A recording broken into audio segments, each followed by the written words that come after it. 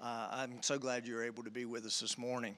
Let me just say that we're continuing this series, First Things First, and we're basically talking about setting priorities for 2022. And that's something that I think most of us look at this time of year. We start to reflect on, what last year was, what this year could be, and all the possibilities that could come from it. So look at the series introduction there on your outline. In Luke 2:52, we read that Jesus grew in the same four areas we should grow to be fully mature. Just as we are expected to mature mentally, physically, spiritually, and relationally. And we know this because of what we read in Luke chapter 2, verse 52. And Jesus increased in wisdom and stature, that's physical, and in favor with God and men. I want you to turn to Luke 15 this morning. Luke 15. We are continuing the idea of maturing spiritually. And basically, it's that idea of in favor with God. Last week, we looked at what it means to abide. But today, I want us to talk about how do we get back to the point of abiding. I'm convinced that many of us sitting here today would say there probably was another time in your life where you felt like you were closer to God than you are today. You think about the song we just sang, God of Revival. What that's talking about there is to bring back the passion that you had for God. To basically drop the dead parts of where we think we are and move into life in Him. And that's the whole idea of revival. But think about it. We began our spiritual journey. How many of you remember that time? Some of you were children, maybe teenagers, maybe adults, but you remember that freedom and relief that your sins were forgiven and no longer held against you. You remember the joy that probably came from your salvation. It's interesting when we see those who've been baptized, especially over this last year. We've seen some come out of the water and just so thankful for what God has done in their life. We see that from children all the way to senior adults, and just see how the joy of what it means to be in that salvation, to see the salvation and the realness of it. But then maybe over the years, something begins to change, and we don't feel as close as we once were. And many of us would probably agree that we need something in our lives to bring back the passion. Well, I want to look at what that means this morning. So look at the introduction. Do you desire to get back to the place where you once were with God, to a place of joy and fulfillment? Do you need a fresh touch from Him? And by the way, brokenness is the only way, the only path to change, which leads to abiding. So if you're looking at the idea of abiding, we looked at this last week. We looked at what it means. The moment we come to know Jesus as our Lord and Savior, that is the point in which we're abiding in Him. Some places you'll find that Paul talks about the whole idea of being filled with the Spirit of God. There's a similar idea of what it means to abide in Him, to be filled with the Spirit of God. So how do you get there? If you lose that part of it, not your salvation, but the joy of your salvation, the passion you once had, how do you go back? Well, brokenness, let me say this, does not necessarily mean tears of emotion. It is intense godly sorrow that we have possibly disappointed God in some ways, which leads to a strong desire to be restored. And again, it's that idea of revival. So first of all, I want us to look on our outline, the sincerity of brokenness. What does it look like, or what's the aim of brokenness in our lives? Well, first of all, as I said, brokenness is not necessarily the whole idea is wrapped up in some emotion. It's not found there. Now, could emotion come? Definitely. But it really is that place in which you come to a place of surrender to what God desires in your life. And so what should our response be? Look on your outline. The response of humility to obedience when God convicts. You'll know when you're being broken, when that whole idea that you respond to Him in humility when He convicts you of something. Now, this is not a one-time act. This is not one of these things where we go to God, and how many of you remember our immature prayers many years ago? Many years ago, maybe we prayed something like this. God, help this person and that person. Help those in the world around us. Help those who are serving on the mission field. And God, forgive me of all my many sins. And we just kind of wander off at that point, right? That's good and everything, but it's not specific enough. God desires to bring us to a point of surrender when He convicts us of something. Now, let me ask you a question. How many of you have ever been convicted of something? How many of you have ever been in where you knew you had a bad reaction to something? Maybe someone offended you, and it's not the fact that they offended you, that was their sin. It was how you responded was your part in it. And you just had to go back to God because God just started pressing on you that was the wrong reaction. You ever been there? Have you ever been where God's convicted? You see, when we respond with obedience, that is a point of brokenness. That is a point in which we agree with God that was the wrong response, and we respond with obedience, and that's a sign of brokenness. The second thing we see here, the sincerity of brokenness, is the shattering of the will so that the Holy Spirit can take control. Someone has rightly said this: before we can pray, thy kingdom come, we must pray, my kingdom go.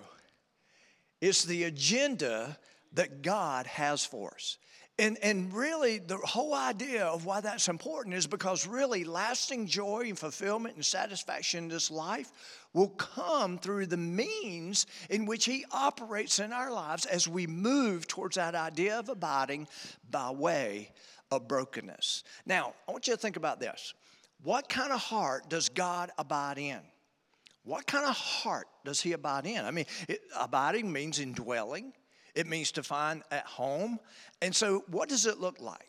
Well, King David, I've told you this many times, his Psalms are so beautifully written because he describes different things that are going on in his life. I've said this before. Do you remember there were times in which he felt like God had disowned him? There were times in which he basically was saying, this is not fair what I'm dealing with.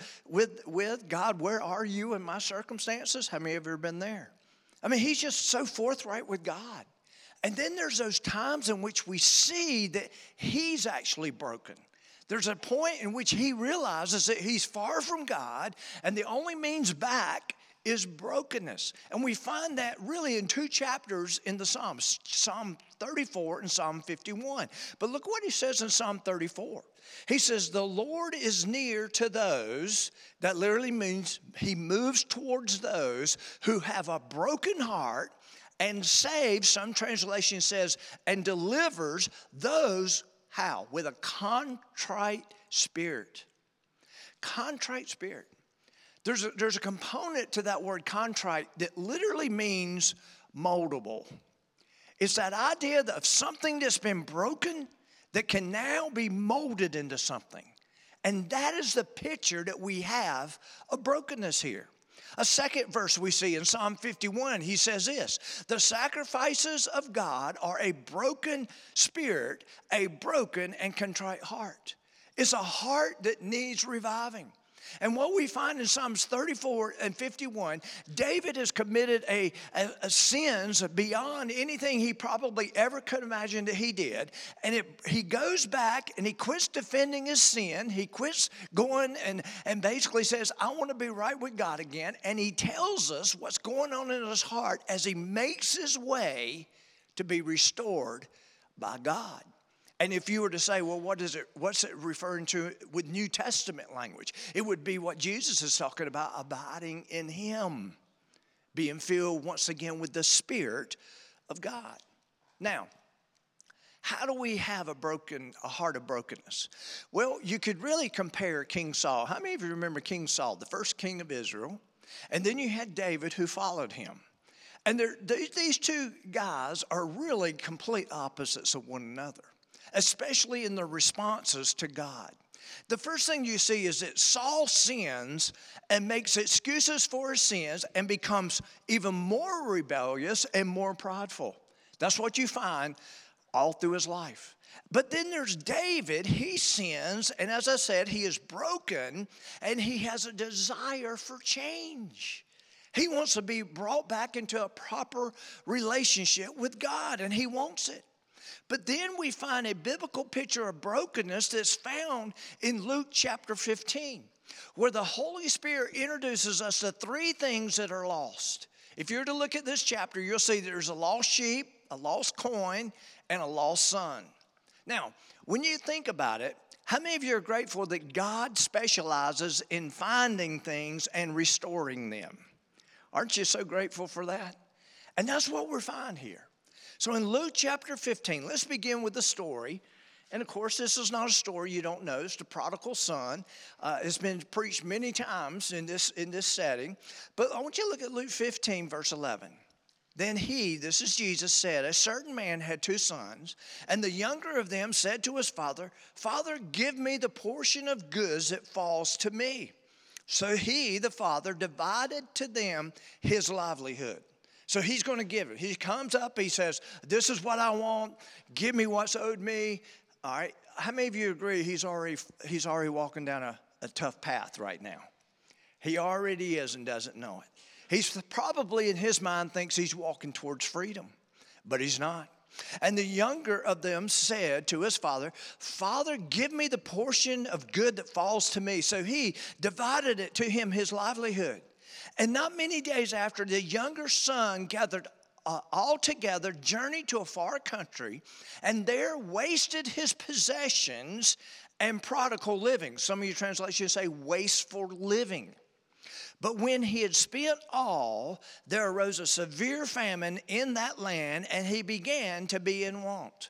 There was something that he needed. I mean, he had exhausted everything, and now, look at verse 15. Then he went and joined himself to a citizen of that country, and he sent him into the fields to feed swine. He found someone that would give him an opportunity to eat, basically. And he would gladly have filled his stomach with the pods that the swine ate, and no one gave him anything. I want you to think about that. How many of you ever had any hog slop? How many of you ever been around it? I've been around it. Matter of fact, there were some pig farmers in the area I grew up in when I was a child, and if the wind was blowing just right, guess what? You got to smell the hog slop, okay? And what's interesting about that, this young man finds himself, I mean, think about where he was, every need was taken care of. But now he finds himself at the bottom of the food chain, basically. And what the pigs are eating is something he found fulfilling and needed. And that's what we find here. Now, think of this.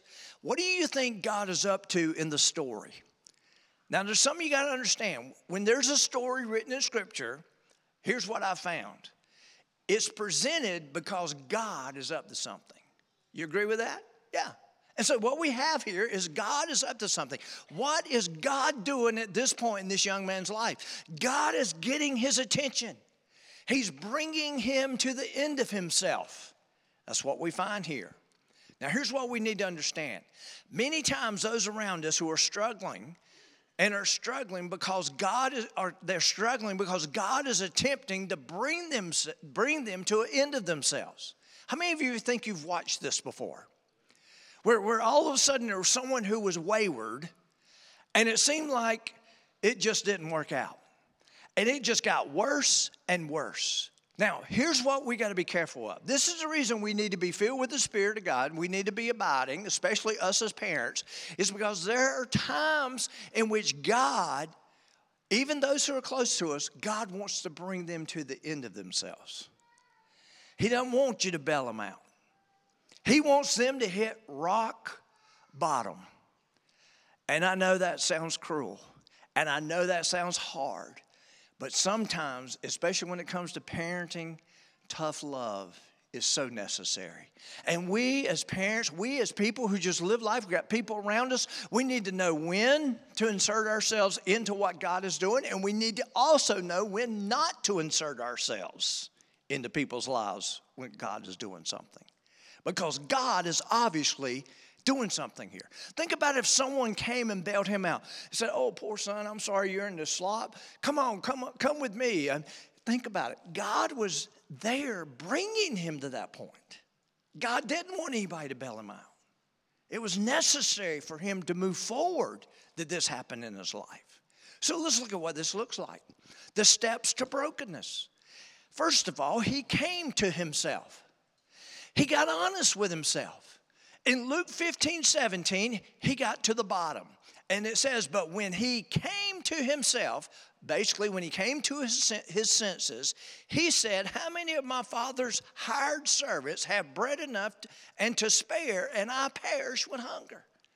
Why am I settling for this in my life? My servants are treated better. My father's servants are treated better than this. And we see it so clearly. Let me ask you a question. How many of you have come to a point in your life where you had to come to your senses? How many of you, maybe, I know most of us in this room are a little older, but how many of you remember the time in your life where you were a young adult and you just transitioned out of the teenage years, you're a young adult now, and I don't know, at some point in the teenage years, how many of you realize that we become know-it-alls? We know everything. You can't tell us anything. How many of you know that? Did you go through some of that? And then all of a sudden, maybe the mid-20s hits, maybe something hits, and all of a sudden, you realize that your parents aren't as stupid as you thought they were. How many of you remember that? And then all of a sudden, I loved it when my adult kids came back to us and said, how did you do it? Before they were like, what are y'all up to? But then they come and they like, how many of you love that point when the kid comes back and says, how did you do it? How did you get us through this? I just sat there and I'm like, it wasn't easy, son, but I'm telling you. We've probably been there at some point, but we've also been on the other end of it too. But here, he came to his senses. He had a wake-up call in his life. Steps to brokenness, he came to himself. Secondly, he chose to arise. He was moved to do something about it. Look at Luke 15, verse 18. I will arise and go to my father. Now, is he turning in the right direction? Absolutely. Could someone have come in and interrupted the plan of God to turn it on its head? Absolutely. And I think I've witnessed that in my life, not only for myself, those that I love, but also through some of us. And basically, God had to bring him to this point where he saw the only thing that could help him was his father. He got to the point where the only place he could turn was to him. Now think about what many people do at this point. Many people tend to turn to other things, or they just stay where they are. I've seen people get into pig pen and the slop of life, and they just stay there. How many of you think you've seen that before? And they live in it, and they continue to live in it. But the Bible says we don't have to live in it. That we have a heavenly Father that wants to bring healing and restoration. But many stay in it. And then there are some who turn to other things. Addictions, whatever it may be. But he is turning to the right thing here. Next, the steps to brokenness. He came to himself. He chose to arise. He's going to do something about it. But here's one of the most important parts. He confessed his sin. In Luke 15, verse 18, he says, I will arise and go to my father and say to him, Father, I have sinned against heaven and before you, and I'm no longer worthy to be called your son. Make me like one of your hired servants. God, Father, I just want to get back in. I want to be back in fellowship with you. And if I can't be the son that I once was, I'll settle for things that are less than that. I just want to be back with you, abiding with you, living with you. You see, brokenness does not blame or offer excuses. Let me tell you what I hear many children doing in this setting. Maybe they show up and they say, Father, you should have raised me better. Then I wouldn't have been so stupid. Father, you shouldn't have given me the money. Why in the world would you give me the money? How many of you see that playing out in our world today? No one takes individual responsibility. No one says, no, it's me. The whole idea of confession is basically two people agreeing on something. And the father could look at him and say, son, you're right. And I agree with you. And the son could basically say, everything he said there was true. I'm no longer worthy to be called your son. I've sinned. I've sinned not only against you, I've sinned against heaven. He's getting all this correct. He's in agreement with everything. Now, again, if we're blaming others and they're not repentant, then we're not surely broken. The person who is not broken blames themselves, blames everyone around themselves, their mate, their parents, their God. But the person also says, or can say at that point, I am at fault. I'm in need of forgiveness. Have you ever said, God, you're right about me? God, you're right about me. That's what confession says. God, you're right. I agree. I'm not in a good place right now. You have so much more for me. I want to embrace the reality in which you died for me to give me those things. And then I want to change the subject here. If you look to the side of where we just came from, there's some of you who are sitting in this room, and let's just be honest. We may not be the one that's wayward, but we have those that we love that are wayward. And that's tough. That's really tough. I would say that probably in all the counseling I've done over the years, probably the third thing that people come to me for is basically to have me pray for a loved one that's wayward. Or basically they come and ask me, what can I do to help them? Or how can I pray for them? Well, that's what I want to share with you right now. Look at how we need to pray for those who have lost their way. We need to pray that they come to an end of themselves. We need to pray that God, by whatever means, brings them to the pig slop. Takes them low. How many of you would say, I can do that? That's tougher than you. That's tough. That's tough when you turn them over to God. That's tough when you basically say, whatever it takes. But I want you to think about this. Many times we pray for our children, and here's how we pray for them. We pray what we call a hedge of protection around our children, don't we? God, keep them safe. Keep them in the center of your will. But what do we pray when they're not? I've heard those who would say, it's at that moment that I don't pray a hedge of protection around them. I pray a hedge of thorns around them. How many of you heard that term used before? It's a hedge of thorns. It's basically they're there, and everything that they touch, that they reach out, that in some ways they don't find fulfillment in it. Matter of fact, sometimes they're hurt by it when they're going in the wrong direction. That they keep, and it's not fulfilling. It's not what they thought it was. It doesn't deliver. That's how we need to pray for our wayward loved ones. That what they're seeking apart from God, that's in the wrong way, that they find no satisfaction in it, and it never works. That's what we need to pray. You say, well, that's cruel. Well, tell that to Hosea. You ever studied the minor prophet Hosea? Hosea had one of the most interesting stories in the Bible. And his story was to mimic what was going on with the nation of Israel. But here's what you need to understand. Hosea had a wayward wife. And basically, God tells him how to pray for her. So if you will, write this down. Hosea chapter 2, verses 6 through 8. This is God telling Hosea how to pray for his wayward wife. Here's what he says. Therefore, behold, I will hedge up your way with thorns and wall her in so that she cannot find her paths. That she can't go in the direction she desires. It can be so harmful. We're going to wall her in, basically. She will chase her lovers, but not overtake them. Constant frustration. Yes, she will seek them, but not find them. Then she will say, I will go and return to my first husband, for then it was better for me than now. How many of you say this sounds very similar to the prodigal son? Very similar. And then it says in verse 8, for she did not know that I gave her everything she needed. The grain, the new wine, oil, and multiplied her silver and gold. She didn't know what she had. Bring her to a place where she'll realize what she once had. Don't you agree that's probably something we all could use? to bring us back to a place that we once had. Next, praying for the wayward. Pray that they come to an end of themselves, but also chooses to remove themselves.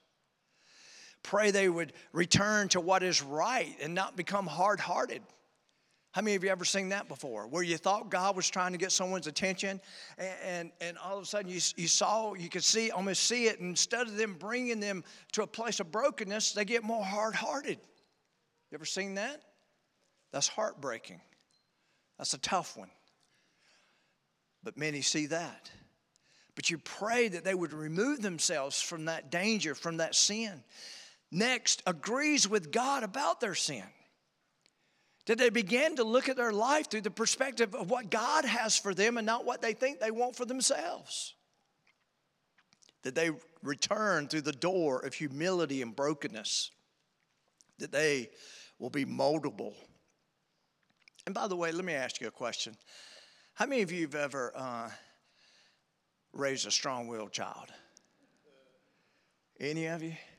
Isn't it amazing how it doesn't take but months to realize what you got on your hands? I mean, they show up, and within 3 months, you know what you got.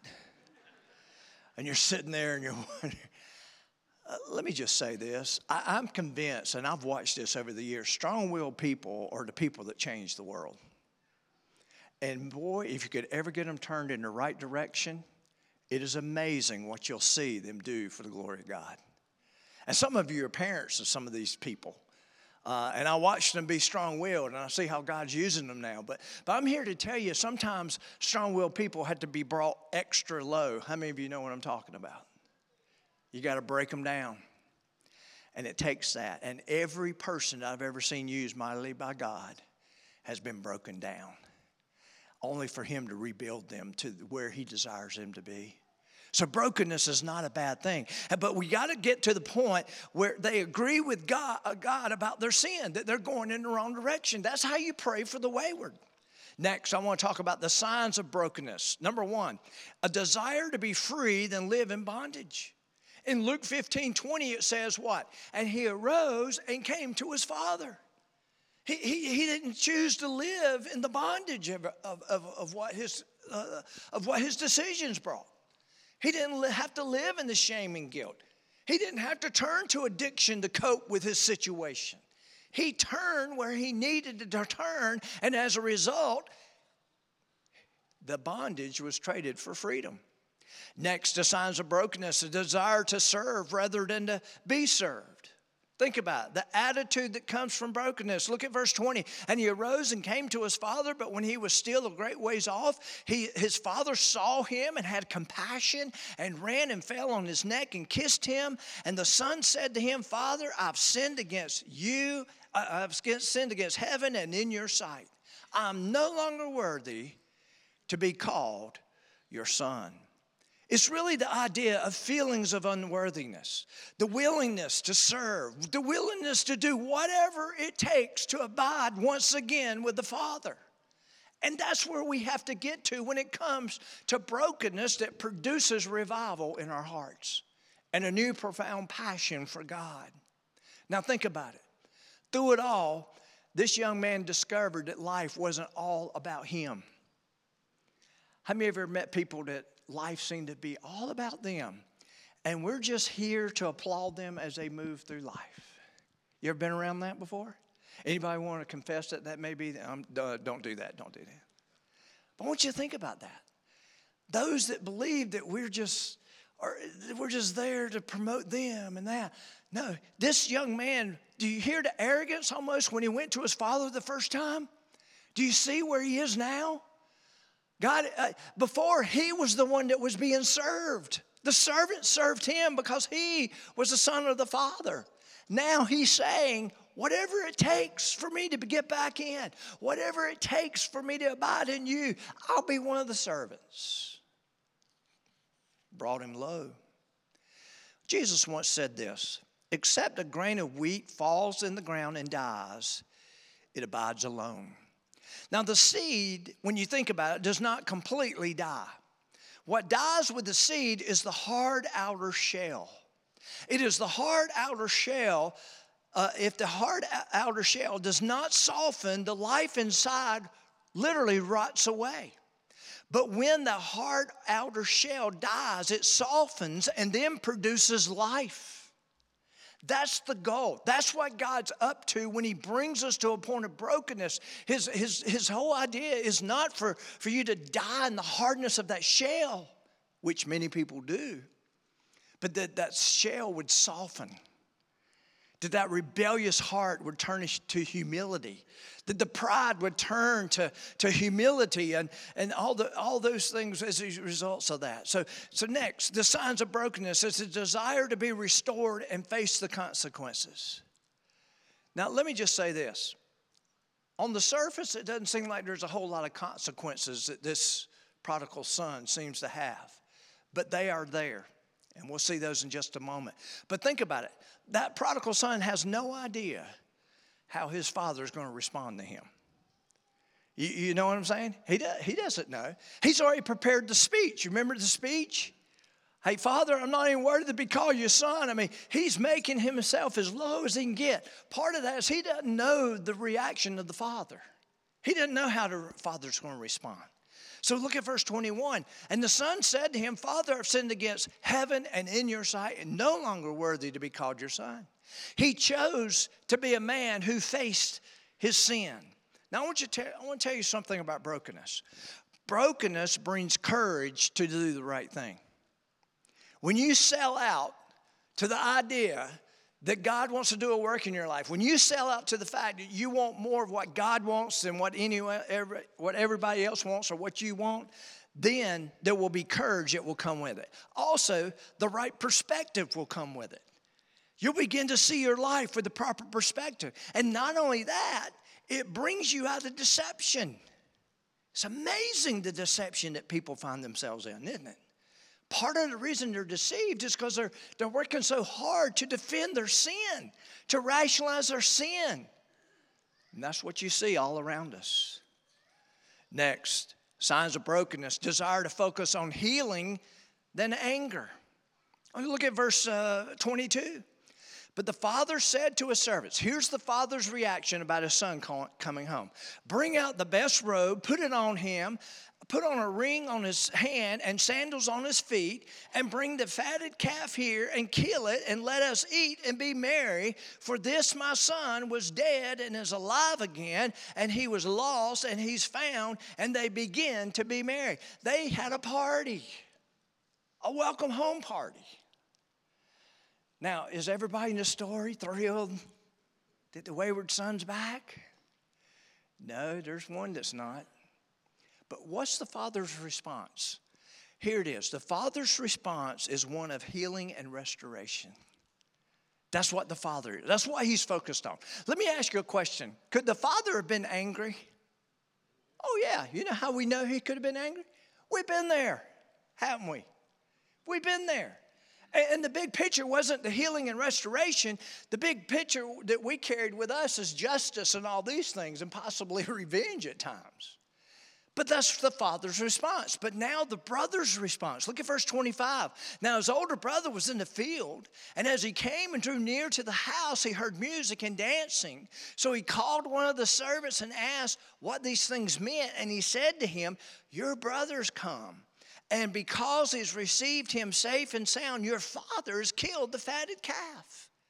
Now, what was his response? He was angry, and he wanted no part of it.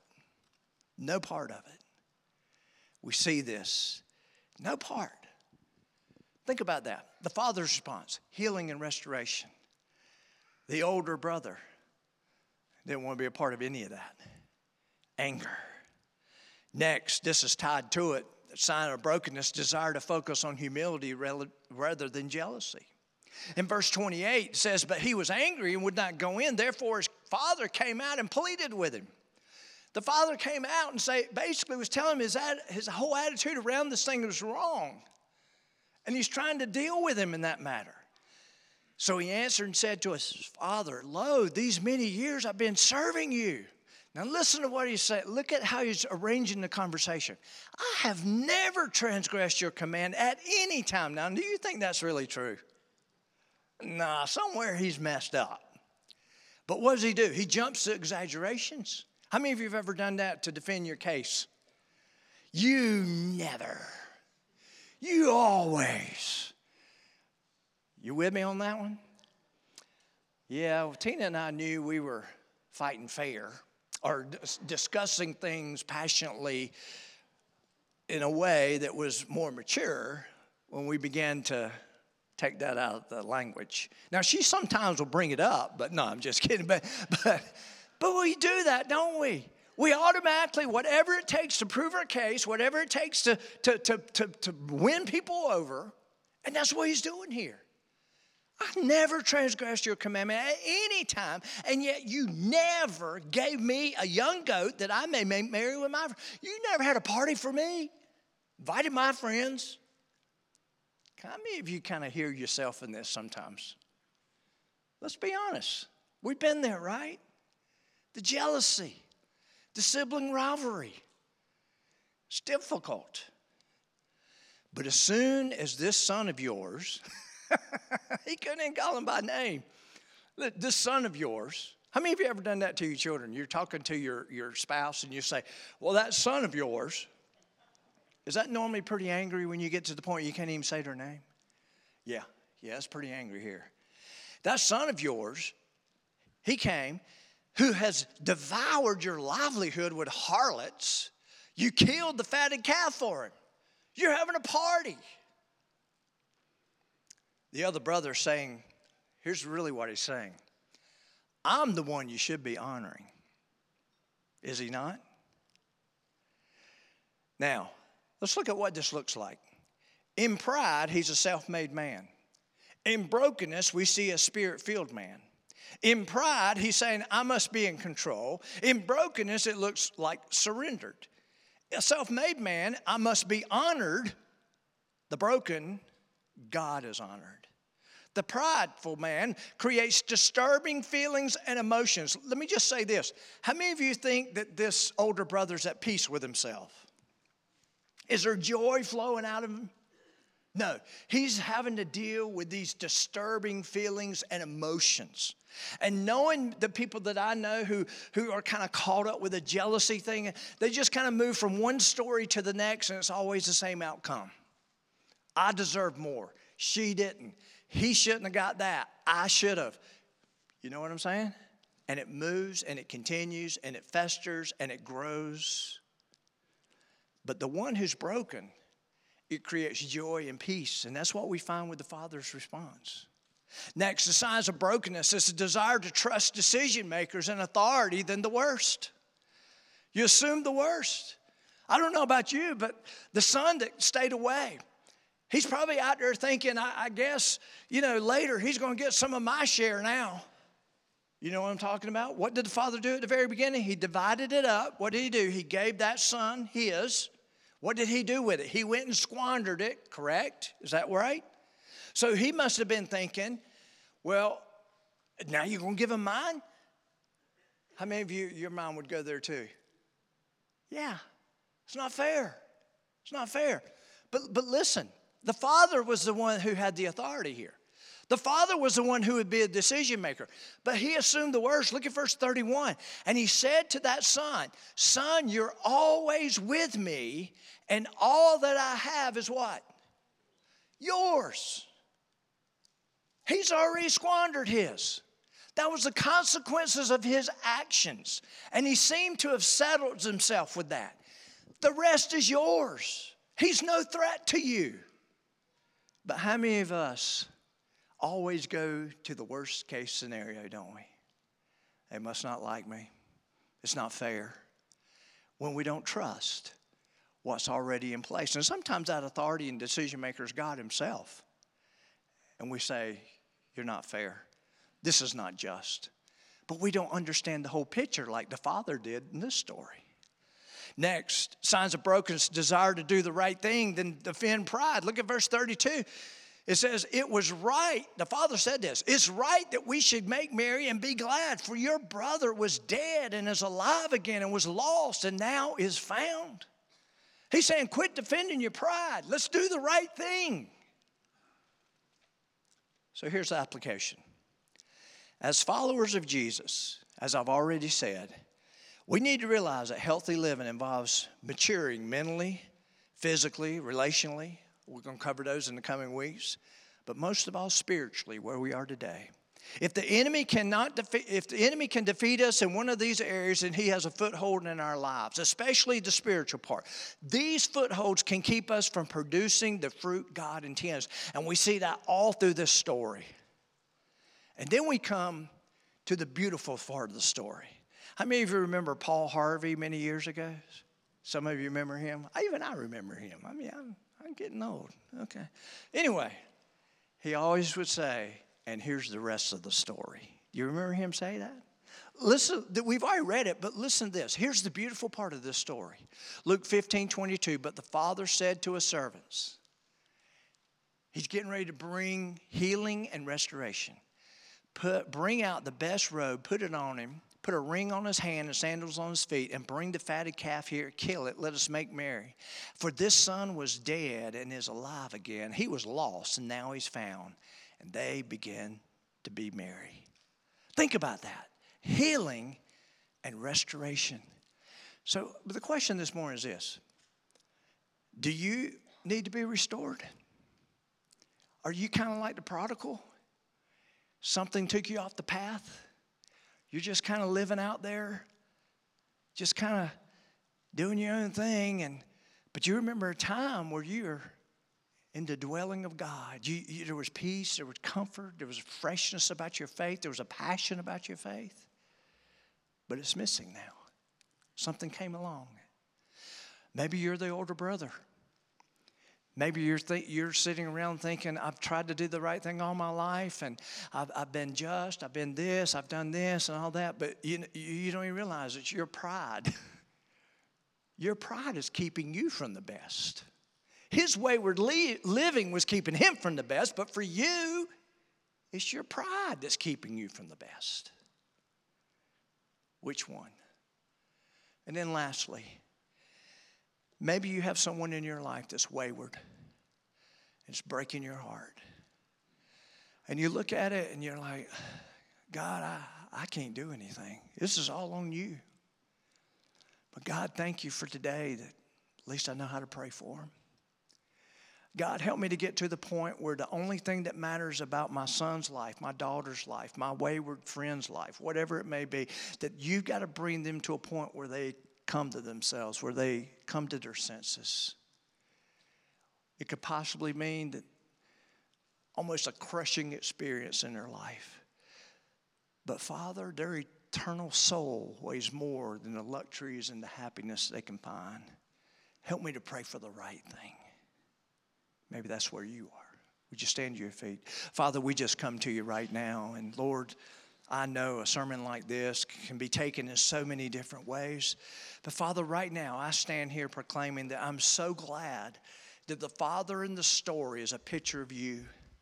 That there may be someone in this room that's wayward, someone who used to have a passion for their faith, and the flames are no longer there.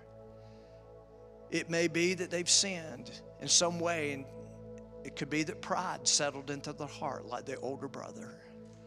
But Father, I just pray that you bring us to a point where we can find that lasting peace and joy that you desire to bring to our lives.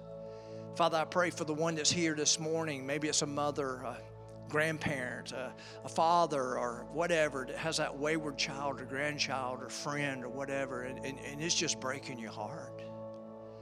Father, I just pray for them, Lord, that you'll continue to equip them with how they can pray for that loved one. And Father, that one day there may be rejoicing as a result of their prayers. Father, we thank you that you never give up on us. We thank you that you continue to desire healing and restoration for us. We thank you for it. In Jesus' name, amen.